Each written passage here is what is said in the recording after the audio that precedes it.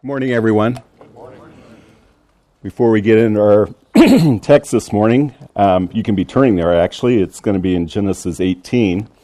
I just want to express our thankfulness for our family of being here with you this week. It's been a delight to get to know many of you, to hear how the Lord's using you, your struggles, things that you hope to be able to do for the Lord afterwards and so forth. Thank you to the committee as well. I know that it takes a lot of work to put on a conference like this, so thanks to each committee member as well.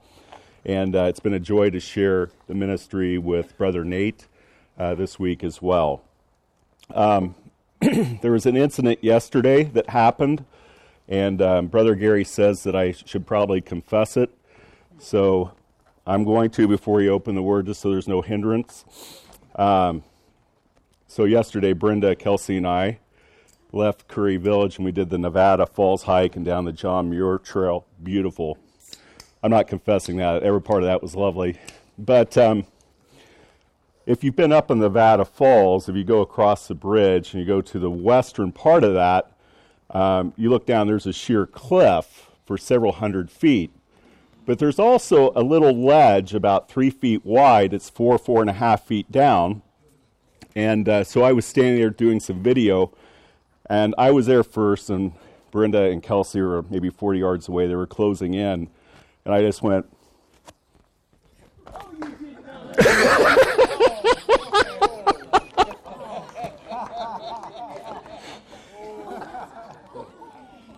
and I stayed down for about 7 or 8 seconds. I heard the feet coming over, and then I popped up, and my beautiful wife of almost 34 years says this: I want a divorce.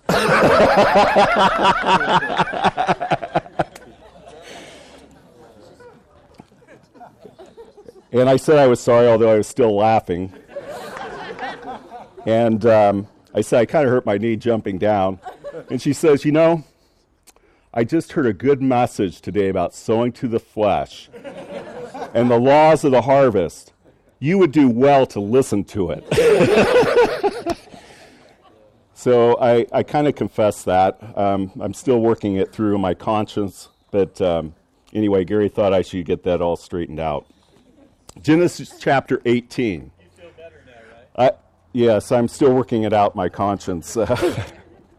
Anyway, it was fun. It was a lovely hike, and again, this is a very beautiful place. Great place to gather in the name of the Lord Jesus. Genesis 18. We've had this wonderful journey all week long, where we've been thinking about what the flesh is, how it behaves, what it doesn't like, how God's program for dealing with the flesh.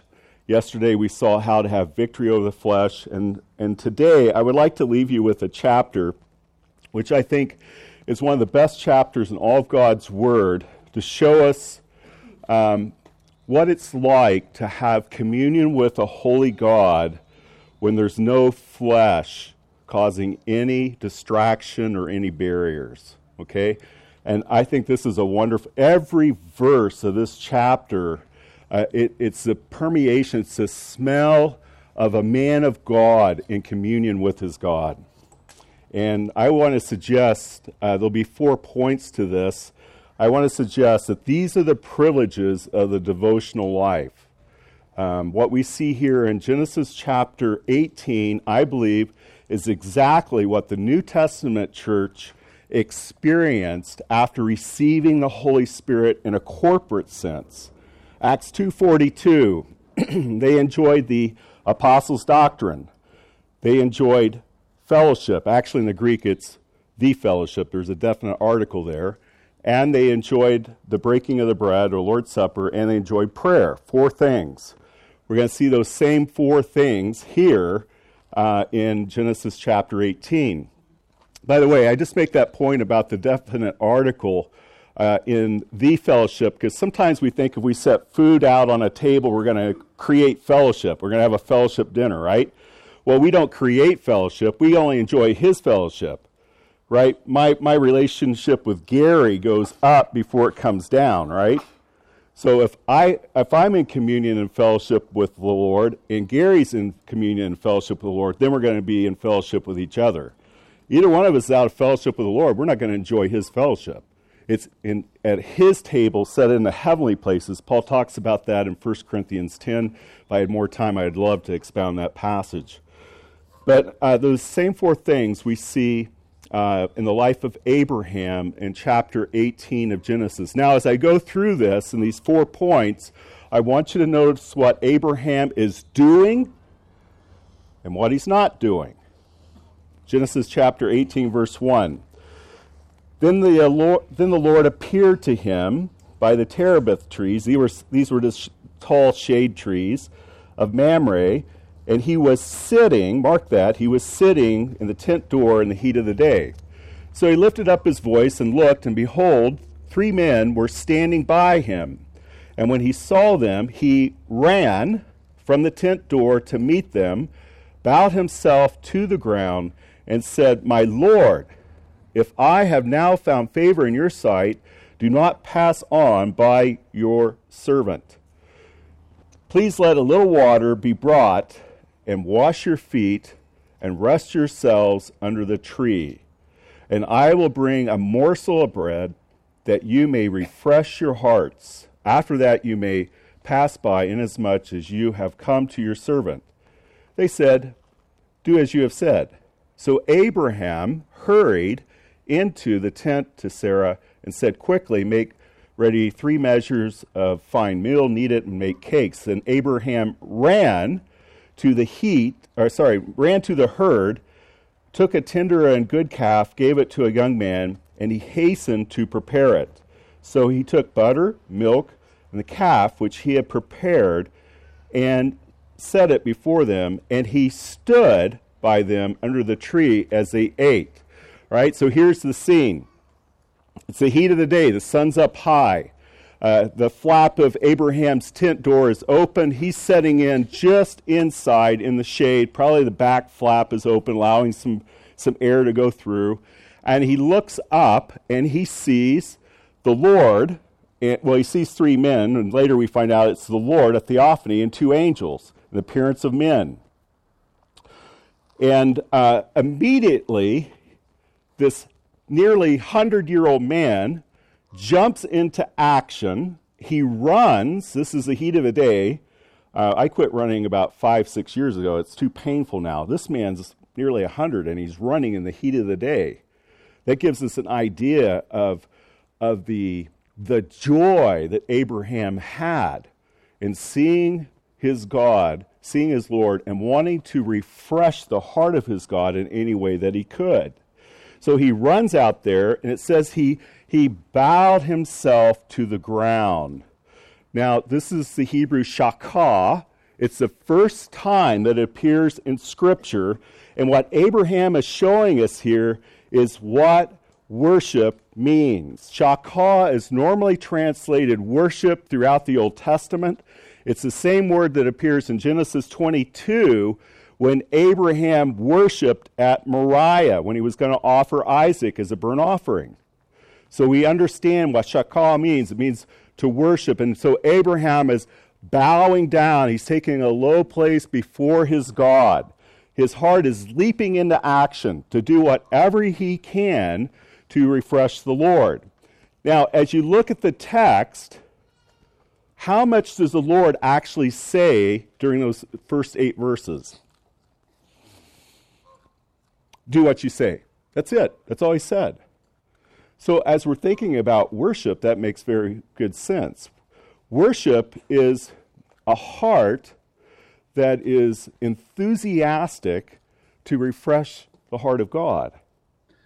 And so worship is our expression to him. It's one directional. We're giving back to him what we understand he's already given to us, right?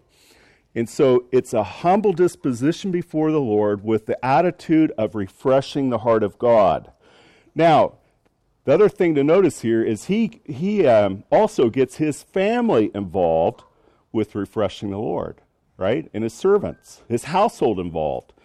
He goes in the tent and says, Sarah, get start kneading the bread, get it rising, baking.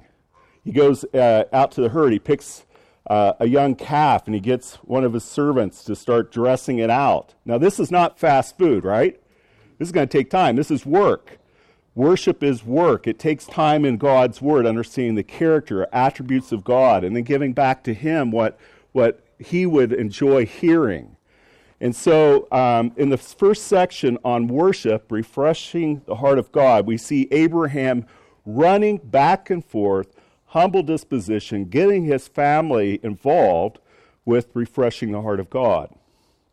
Now, an application. I want to speak to the fathers and dads. One of the things that's very important is that dads lead the way of getting their families ready for worship. One way to do that is on Saturday evenings. Go around to each of your children and say, if you're breaking bread, that is on a weekly basis on Sundays, Acts 20, verse 7. So Saturday night, you can go around each of your children. Now, tomorrow we're going to gather before the Lord. Do you have your sins confessed? Do you have a thought of worship to give to the Lord tomorrow? And this is a misconception, I think, that is really hurting a lot of New Testament assemblies.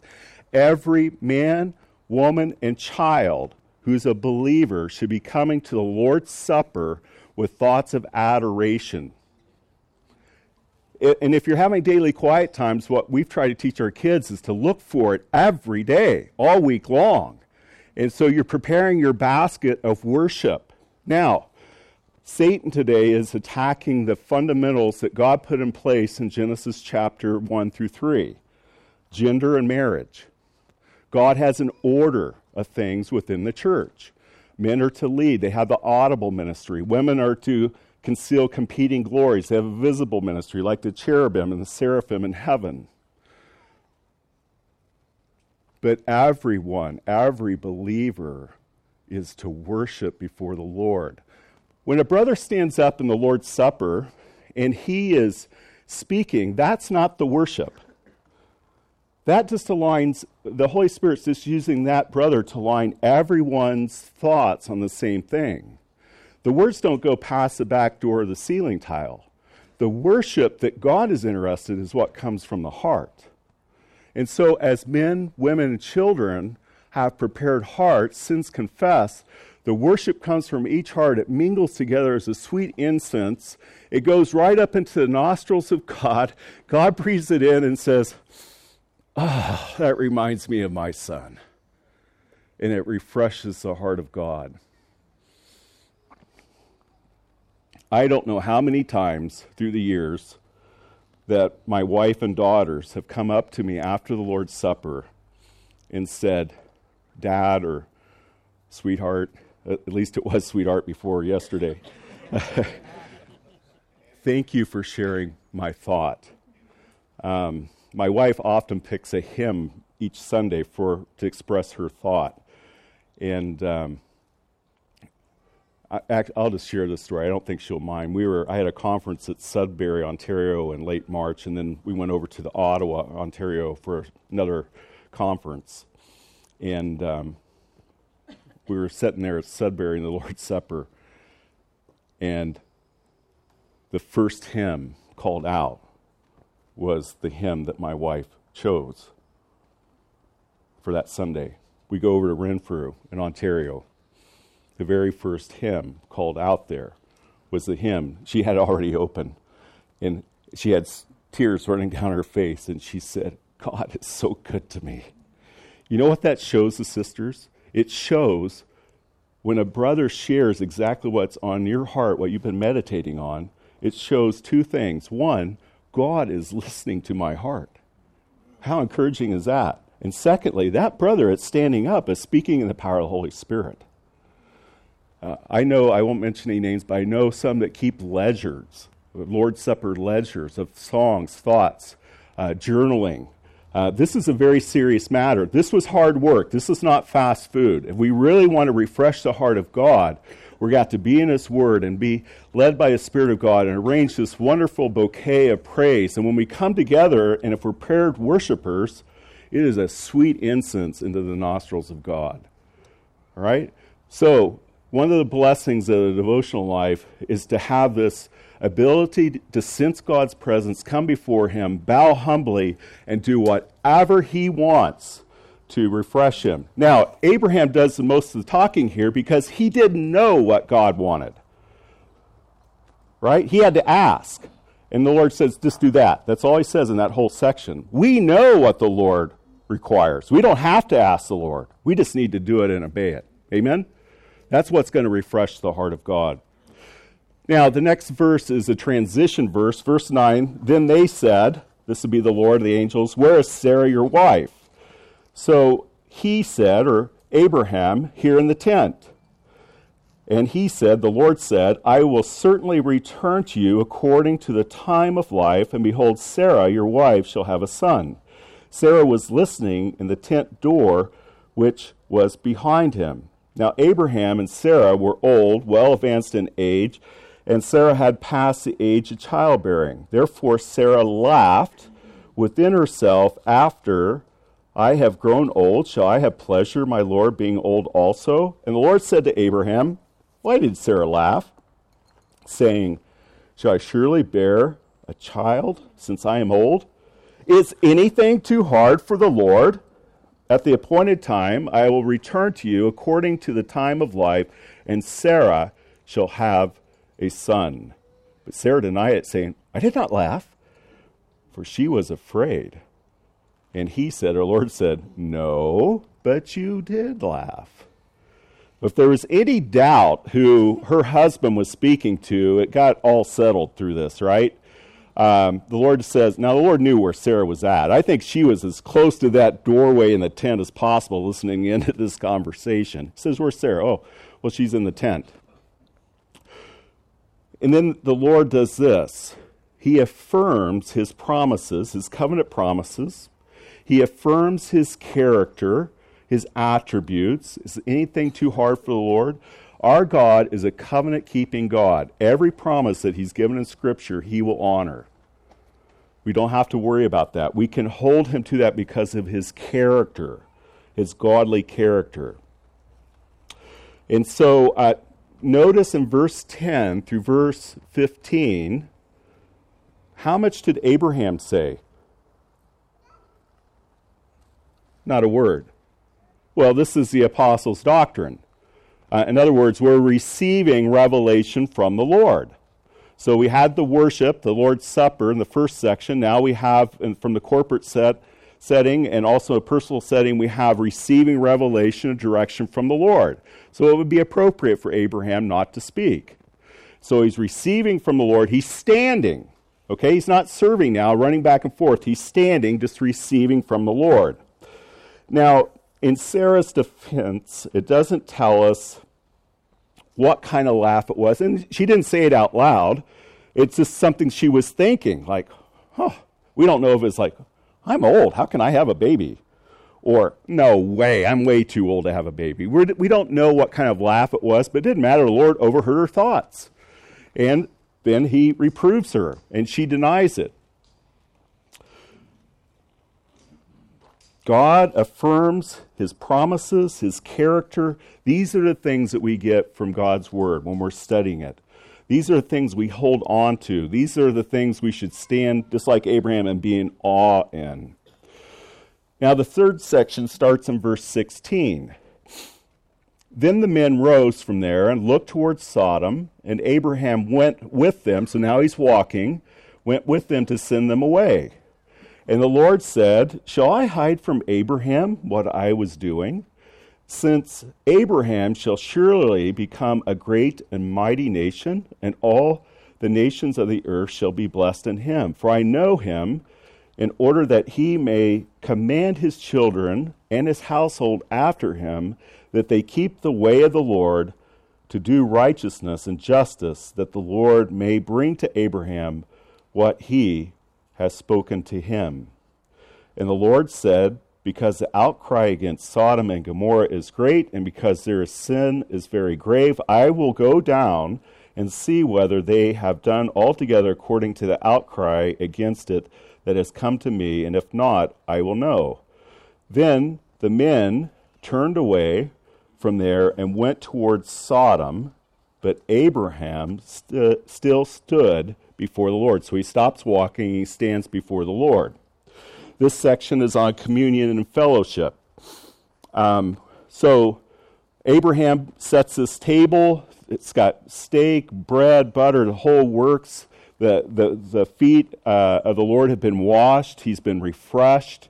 Abraham now has stood. He's received revelation from the Lord, confirming his promises, his character, and so forth. And now we learn that the Lord came down for several reasons. One, to have fellowship with his man of faith who's now been restored. A lapse in chapter 16, restored in chapter 17. Verse 18, every verse permeates the devotional life of the believer in fellowship with God. And we find out that he is going to see himself just in Sodom and Gomorrah, these wicked cities. Now, God already knew what was there, but he's going to send 2 witnesses into the city so they know that God knows what's there. God's going to be very clear when he judges. The books will be open. There'll be no question about it. And God says, well, I had 2 witnesses that affirm that. And then as we get to the next section, we'll see that God wanted an intercessor. Now, anybody here ever talk out loud to yourself when nobody else is around? Yeah, I don't think it's mental illness, actually. Sometimes it helps just to audibilize your thoughts and make sense of them. And I think the Lord here is just talking out loud. It's possible he's talking to the angels, but he's walking along with Abraham. Well, shall I hide from Abraham what I'm going to do, since he's going to command his children to walk in the way of the Lord and so forth? And it's just like he's talking out loud. Now, how much does Abraham say in verses 16 through 22?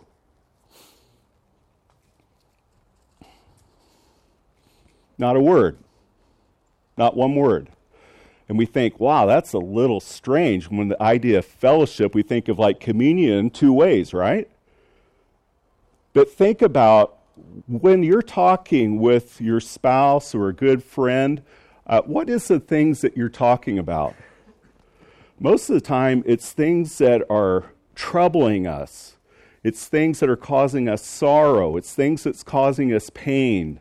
It's suffering, right? That has a lot to do with our conversations with each other. Flip over to Zephaniah for a moment. I mentioned this verse earlier in the week during our morning devotions.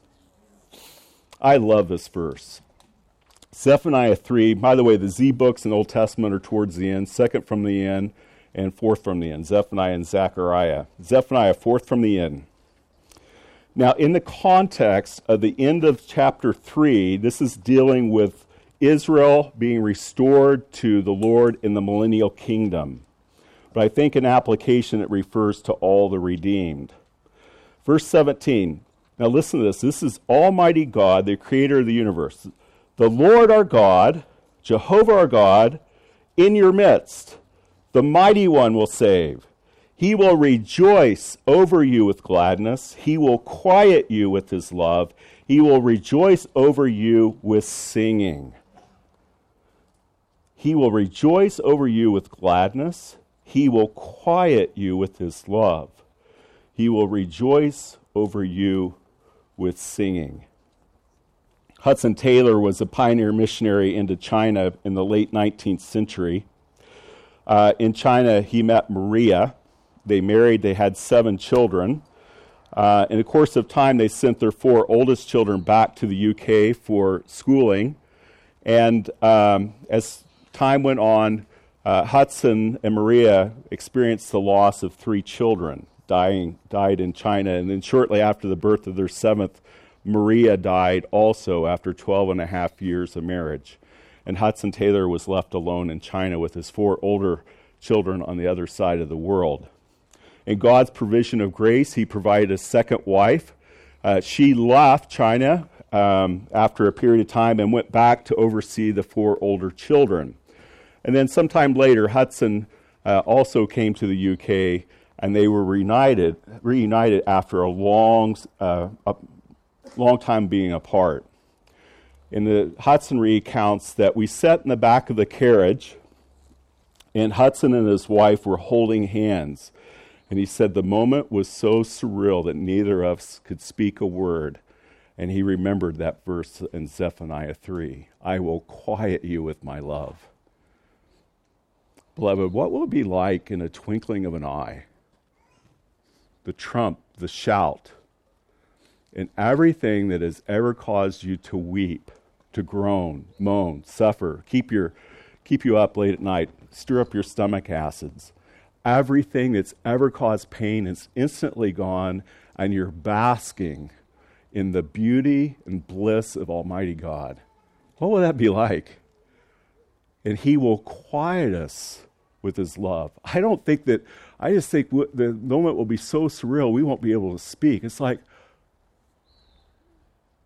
how do you even describe that? And I think that's what Abraham was enjoying. He was just enjoying walking along with his God in perfect communion. He had no pain or suffering. He had nothing to complain about. He was just enjoying the presence of God. The purest fellowship, really. I'm not saying that God doesn't love to hear us, but from our perspective, our souls are completely satisfied being in the presence of God, and we have no need. Amen? So this is a beautiful section. I just want to take a little tangent here now and think about chapter 19 with Lot. Lot was a carnal believer, separated from the man of God. He looked to when chapter 13, when Abraham said, hey, we can't have strife. We got the Canaanites here, the Perizzites. We can't have strife among the brethren. It grieved Abraham's heart. So he set aside his rights. He had the title deed to the whole land. He said, Lot, you look anywhere where you want to go, and you can have it. Well, Lot got a taste of Egypt in his mouth when he was down there during the famine, and so he looks up, he sees Sodom.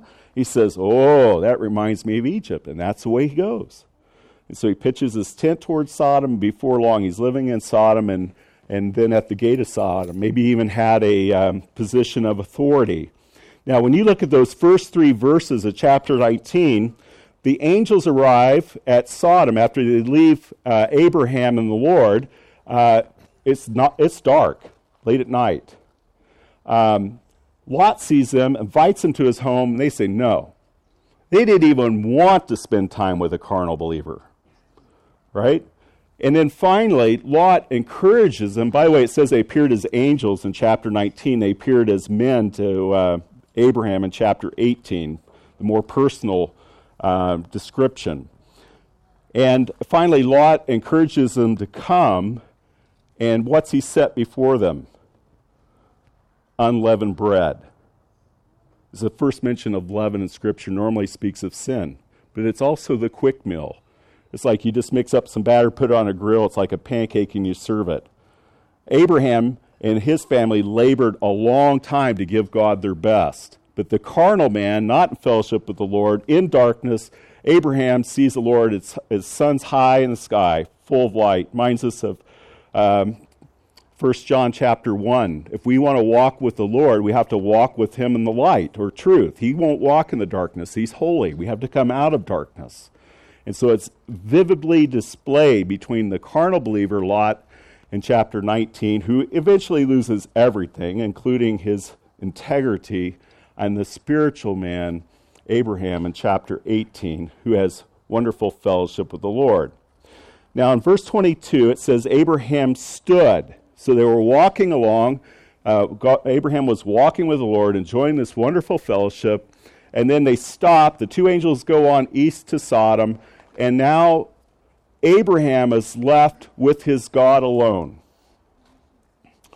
Abraham came near and said, would you also destroy the righteous with the wicked? Suppose there were 50 righteous within the city. Would you also destroy the place and not spare it for the 50 righteous that were in it? Now listen to verse 25. This is a mortal man talking to the creator of the universe. Far be it from you to do such a thing as this, to slay the righteous with the wicked, so that the righteous should be as the wicked. Far be it from you. Shall not the judge of all the earth do right? Wow, those are bold words. And how does God respond to that? Does he reprove Abraham? No. God says, If there's 50 righteous in Sodom, I'll spare the city. And I'm thinking, Abraham thought, wow, that went good, right? And so he says, Lord, if there's 45, will you spare it? The Lord says, yeah, for 45. And the Lord works him down to 40, to 30, to 20. And then we pick up in verse 32. Then he, Abraham, let not the Lord be angry. Have we seen the Lord angry at all in this chapter? No, not at all. The Lord, this is what he desired from Abraham. He came desiring an intercessor for the wicked. God doesn't get his kicks by punishing the wicked. It doesn't give him pleasure, but he's a holy God. The wicked must be judged. But he's longing for someone to stand in the gap, and he knew the heart of Abraham, and he was right. Abraham stood in the gap for the wicked, and so he's making intercession. And he says, let not the Lord be angry. I will speak but once more. Notice that. He says, I'll speak but once more. Suppose 10 should be found there. And he said, I will not destroy it for the sake of 10. So the Lord went his way as soon as he, the Lord, had finished speaking with Abraham, and Abraham returned to his place. Who started the conversation, the intercession? Abraham did. Who ended it? Abraham did. He says, Lord, I'll only speak once more. I think Abraham thought that he had been successful in intercession. Let's see, Lot's wife, Lot's unmarried daughters, Lot's daughters are married, their son-in-laws. He was probably counting, there's got to be at least 10 righteous in Sodom. What a despairing scene to open the tent flap the next morning and look out to the Jordan plain and see the whole thing up in smoke. There weren't 10 righteous in Sodom, and God destroyed the city. I think Abraham thought he'd been successful in intercession, but he quit too early. The heart of our God is such, I think if Abraham went down to 5 or less, he would have gone on. But he said, I'll just speak once more.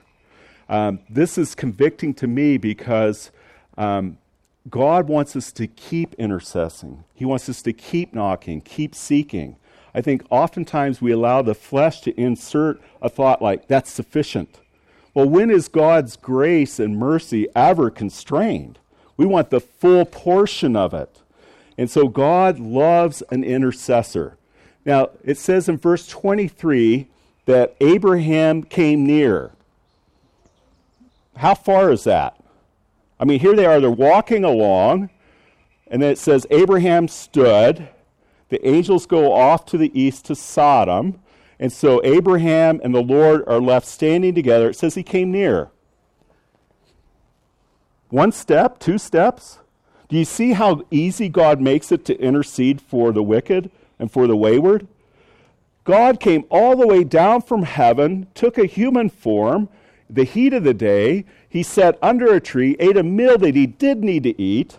It took a long time to prepare. He's walking along in the heat of the day, just so Abraham can take 1 step to come near with intercession. He's done it all. Hebrews chapter 4, verse 15, we had the invitation to come boldly before the throne of grace and seek mercy in time of need. Beloved, I think this is why the church is so weak today, is we're not storming the throne of grace and receiving God's help. We don't intercede as we ought to. We're not, as Nate said, we're not desperate as we ought to be. We think we can somehow do it in our own strength. Or we think that that's enough, God. You've honored yourself. That's enough. You don't need to do any more. And I want to see God get all the glory. I want to see a great work, a great revival. I know the greatest revival that will ever come upon mankind is ahead in the tribulation period, and I praise God for that. But wouldn't it be great if the church would awake out of her comatose, semi-quasi-spiritual state and was awakened to the fact that we're in a war. We desperately need our God, and He is able. Amen? Wouldn't that be great? I love this chapter. We see all 4 things, these privileges of the devotional life that are in Acts 2:42. In the first 8 verses, we see Abraham humbly worshiping for the Lord, doing whatever the Lord wants to refresh his heart. By the way, I think if you neglect coming together corporately to remember the Lord's Supper, there's something wrong with your heart. It was his dying request. We should give to him what he says he wants. And if we just stand before the Lord, he will teach us. He will show us. Lord, show me. What is it you want? So we have the Apostles' Doctrine. We have this opportunity to walk with the Lord, walk in the Spirit, and enjoy communion with the Lord. And then we have this wonderful privilege of being able to intercede on behalf of the wayward and the wicked, those that are in spiritual blindness that can't see. We can see. We know.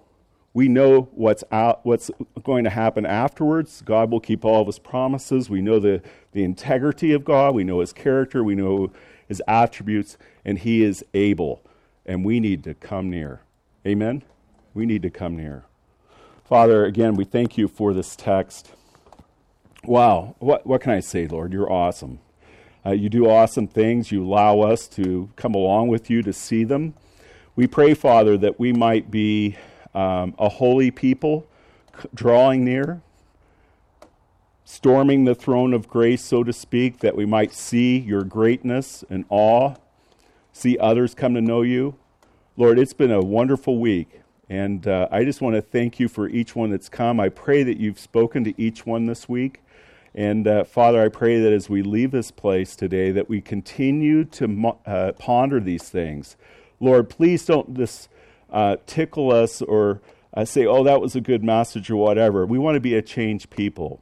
And I pray that as we leave this conference today, that we would be a changed people and that we would give you the honor and glory you deserve. We ask this in the name of the Lord Jesus. Amen.